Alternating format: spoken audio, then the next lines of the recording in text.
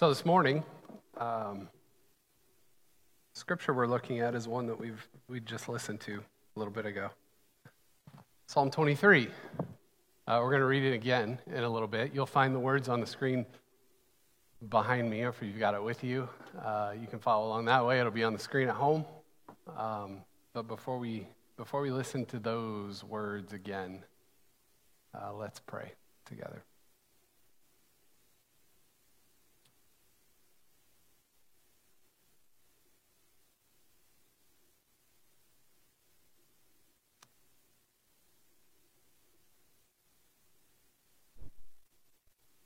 Lord, we take just a moment to once again silence our hearts, our souls, our minds, just to quiet ourselves.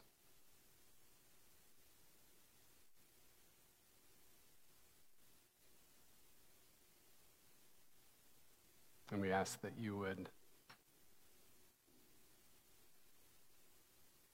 help us to let go of all that might impede. Let us let go of all of that which might make us hard for us to hear a word from you. Now we trust that you're present, and we know that your word is creative, it's generative. For by your word, the whole universe was born. So we ask that you would speak to us now, that you would breathe new life into us, that you would give us what we need so that we can become more and more like you, Jesus. Amen. Psalm 23.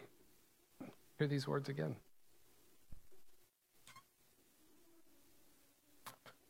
The Lord is my shepherd. I shall not be in want. He makes me lie down in green pastures. He leads me beside quiet waters, restores my soul. He guides me in paths of righteousness for his name's sake. Even though I walk through the valley of the shadow of death, I will fear no evil, for you are with me. Your rod and your staff, they comfort me.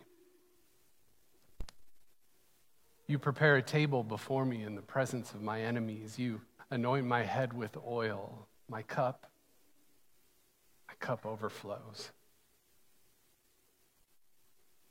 Surely goodness and love will follow me all the days of my life, and I will dwell in the house of the Lord forever. The Lord is my shepherd.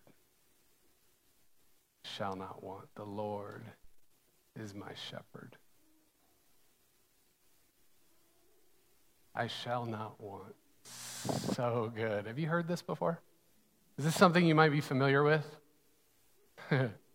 Yeah, now if you're like me and you sort of grew up in the church, well, not sort of, I grew up in the church, then you have all sorts of different images when you hear that word shepherd that sort of come to mind. If you did not grow up in the church, then in some ways I sort of envy you because you maybe come at this with a little more of a blanker slate. Probably not totally blank, but you come with a little less of some of the things that we learned when we were kids.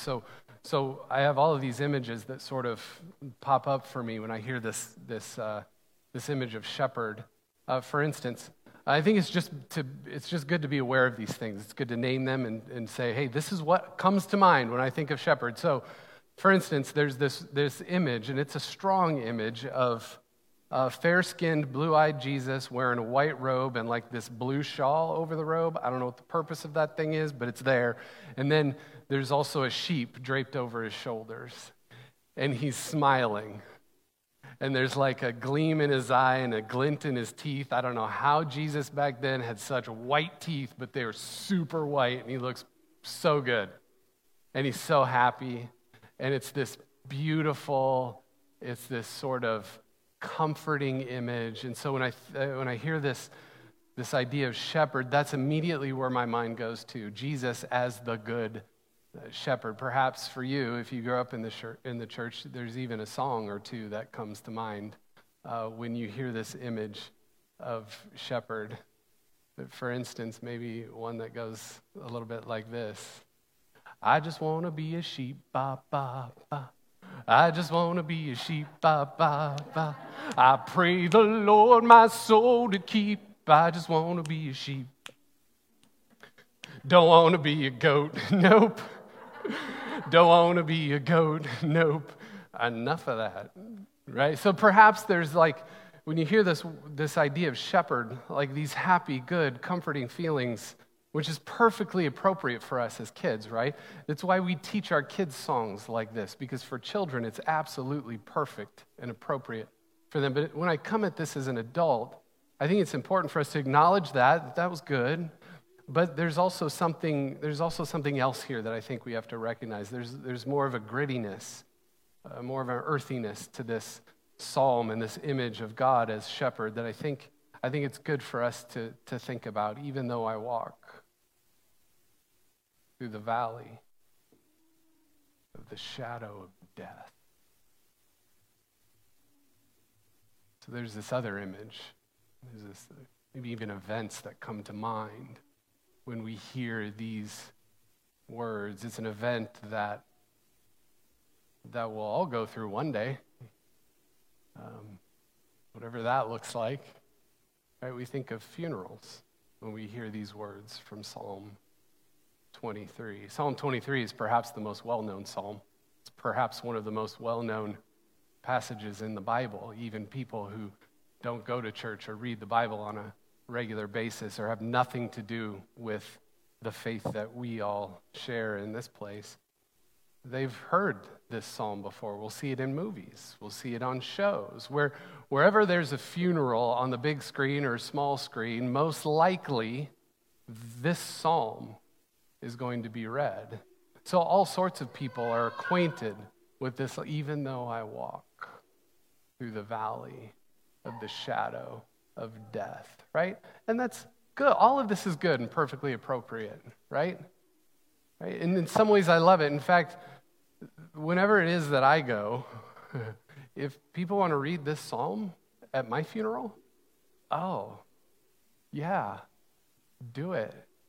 It's great. So we associate these words, right, with funerals, with death. But if these are the only sort of two ways that we think about these things, like the happy, comforting thought of Jesus with the gleam in his eye and the glint in his teeth, it's like comforting and happy. If that's the way we think about it, this image of shepherd, or the other way where it's just when we associate it with death, I think we might be missing a little bit. In fact, I think if we only associate this with death, I think we're missing a whole lot, because in reality, this psalm, it's not written for the dead. This psalm is written for the living, even though I walk through the valley of the shadow of death. There's something interesting about that phrase, even though I walk through the valley of the shadow of death. That phrase is sort of a holdover from the King James Version. In some ways, I love it and think it's the best translation of it, the shadow of death. Not death itself, but the shadow of death. But that phrase can also mean something like this. Perhaps it was on the screen behind me, I didn't check. Or perhaps you have it in a newer translation of the Bible. Right? Even though I walk through the valley of deep darkness, even though I walk through the darkest valley. I mean, you think about it like that, and this psalm sort of becomes a picture of God shepherding us through the difficult and troubled times that we have, not just when they're associated with death, but all of them. And there are many of them that we walk through in life. And because it's God who is shepherding us, the psalmist writes, surely goodness and love will follow me all the days of my life. So in the valley of deep darkness, God The shepherd is with us. Now, in the ancient world, shepherds did what shepherds do. They take care of the sheep, right? But in that culture, a shepherd was also this metaphor for the action and role of a king, right? Kings would tend their subjects. Kings would make sure that everybody in the kingdom was provided for. Kings would make sure that everybody in the kingdom was protected. So when the psalmist writes, "The Lord is my shepherd," what the psalmist is writing, what the poet is saying is, the Lord is my king. The Lord is the one who rules over every aspect of my life. And because the Lord, the shepherd king, is good, I shall not be in want. I'll always have everything I need in life. Always. Green pastures, plenty of water. In fact, this shepherd king is so good and so generous and so close to us that imagine this, God prepares a table for us, even in the presence of our enemies. Even in the valley of the shadow of death, the valley of deep darkness, there's the shepherd king, providing for us everything we need to sustain us and nourish us, give us life and strength, even if it's just enough. I don't know about you, but I think that's a word that we could stand to hear on a pretty regular basis, because the valleys seem to keep coming. The darknesses seem to find us. Because when we're in the valley of the shadow of death, our minds can do some really weird things to us. Can sort of change the way that we view God. Or if you've ever read the book of Job or acquainted with the book of Job, sometimes in our minds, like Job's friends will pop up. And Job's friends, I invite you to read that later. Like you'll read the book of Job and you'll meet his friends and you'll be like, wait, what? What do you get? What are you doing here? Right? But sometimes these friends of Job's pop up in our own heads and our own souls, and we start thinking some things about God. Things like this: when a relationship crumbles and we suffer because of it, sometimes we think to ourselves, what did I do that was so wrong or so bad that God would allow me to go through this? The heartache is just too big. It's too much to bear. Why would God let me do this? Or when we lose a job or take a financial hit or something, we'll start thinking to ourselves, well, maybe it's because I didn't give enough to the church. Maybe I wasn't generous enough with what I've been given, and God is sort of getting back at me. God is teaching me a lesson. Or when a family crumbles, sometimes the kids will start thinking to themselves, if only I had just been better. If only I had been a better child, then God wouldn't have made this happen to us. Right? When we're caught in addiction, when we're suffering through depression, when we're dealing with an illness or a loved one is dealing with an illness, we can start thinking some funny things about God, or perhaps even others suggest these things to us about God. Hey, Aaron, everything happens for a reason. Or what about this one? It's all part of God's plan. Really? So understanding of who God is can sometimes be shaped by the darkness we're in. We can start thinking that because we're in that place, because we're suffering in the valley of deep darkness, God must be angry with us. And this is perfectly natural. And we all do this. We all have these questions. In fact, if you read at least half of the Psalms are people raising a fist at God saying, how long, O Lord, will you forget me forever? Why did you do this to me? So it's perfectly natural. Like there's no other explanation. God, who is all-powerful and all-knowing, had to have done this, had to have had some part in this. There's no other explanation. We must have done something to deserve it. We're not good enough, righteous enough, holy enough. We don't believe the right things about God. And so God is ticked off, and this is God's way of teaching us a lesson. Here's the deal. I don't think that's the picture we get here in this psalm. Not in these words. God isn't angry at anybody here.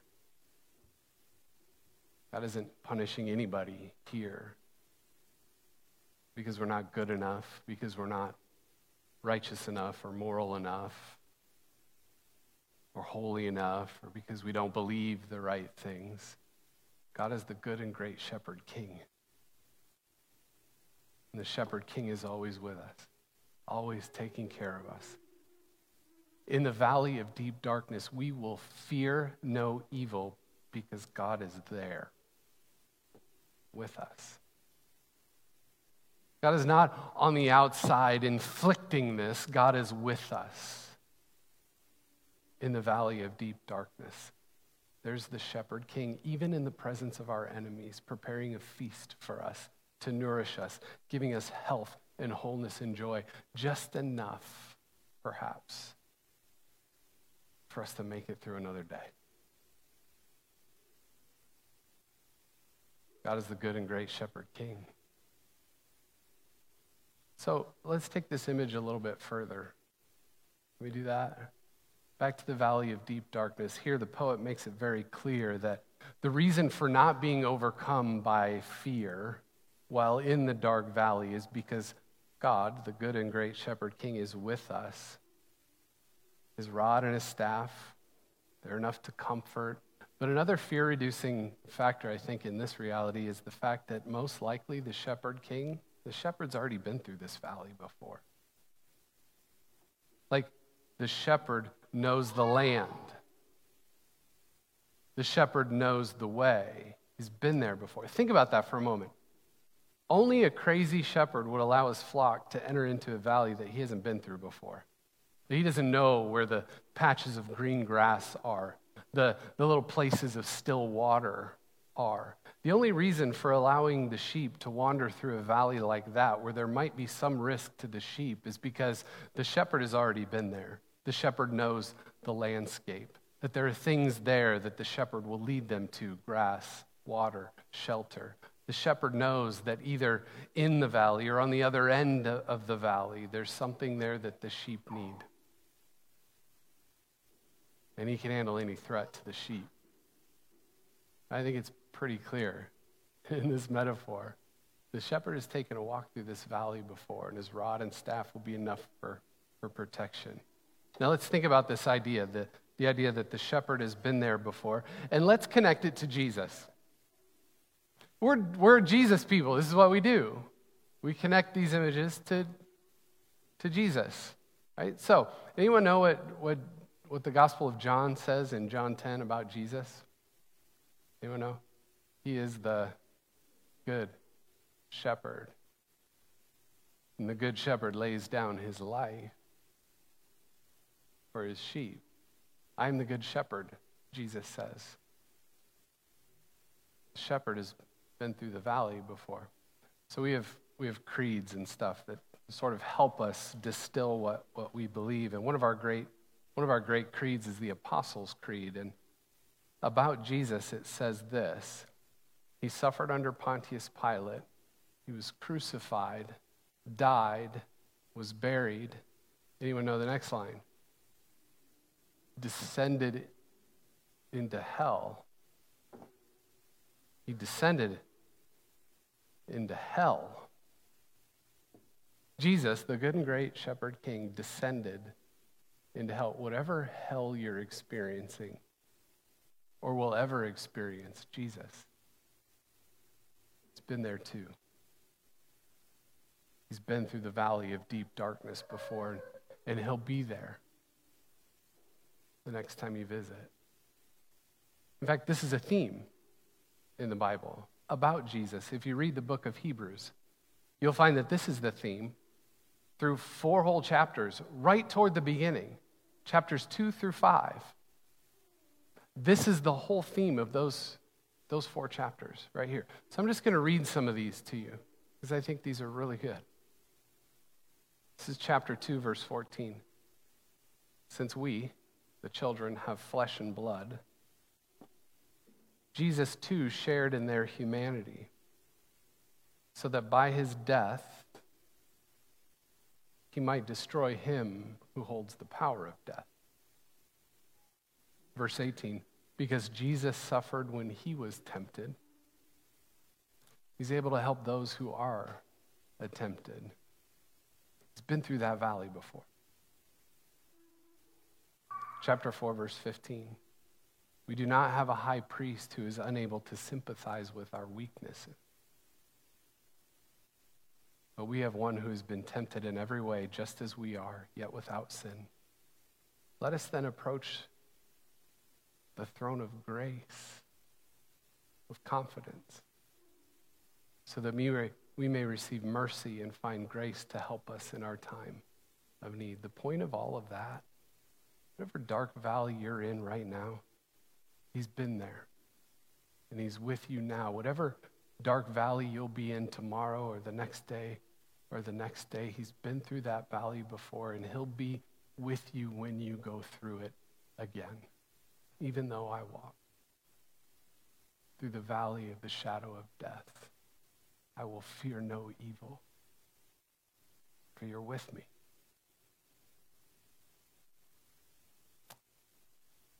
Bob Buford, in his book entitled The Second Half, he talks about the drowning of his investment banker's son named Ross in the Rio Grande River. After 41 trackers had tracked him and looked for him for days and days and days, he hired airplanes, he hired helicopters and boats and trackers with dogs, everything money could buy. He just threw all of his money at it. Right? And Buford walked along the cliff 200 feet down into the Rio Grande River, and he was just searching for his son, looking for any sign of life. This is what he thought to himself. Here's something you can't dream your way out of. Here is something you can't think your way out of. Here is something you can't buy your way out of. There's something you can't work your way out of. This is something you can only trust your way out of.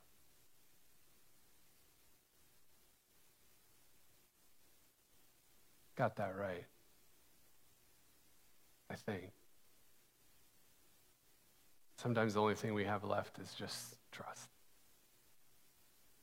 Sometimes the valley's too dark. Sometimes we're too weak. Sometimes we're too lost. Sometimes we don't have anything resembling proof that God is with us at all in the darkest places of life. Sometimes all we have left is to trust that the Shepherd King is with us, that God isn't angry with us or something, but that God is there in the valley with us, loving us, protecting us, providing enough for us for another day. He's been there before. He knows the way through. I got one thing left to say. Then we'll be done. There may come a time in life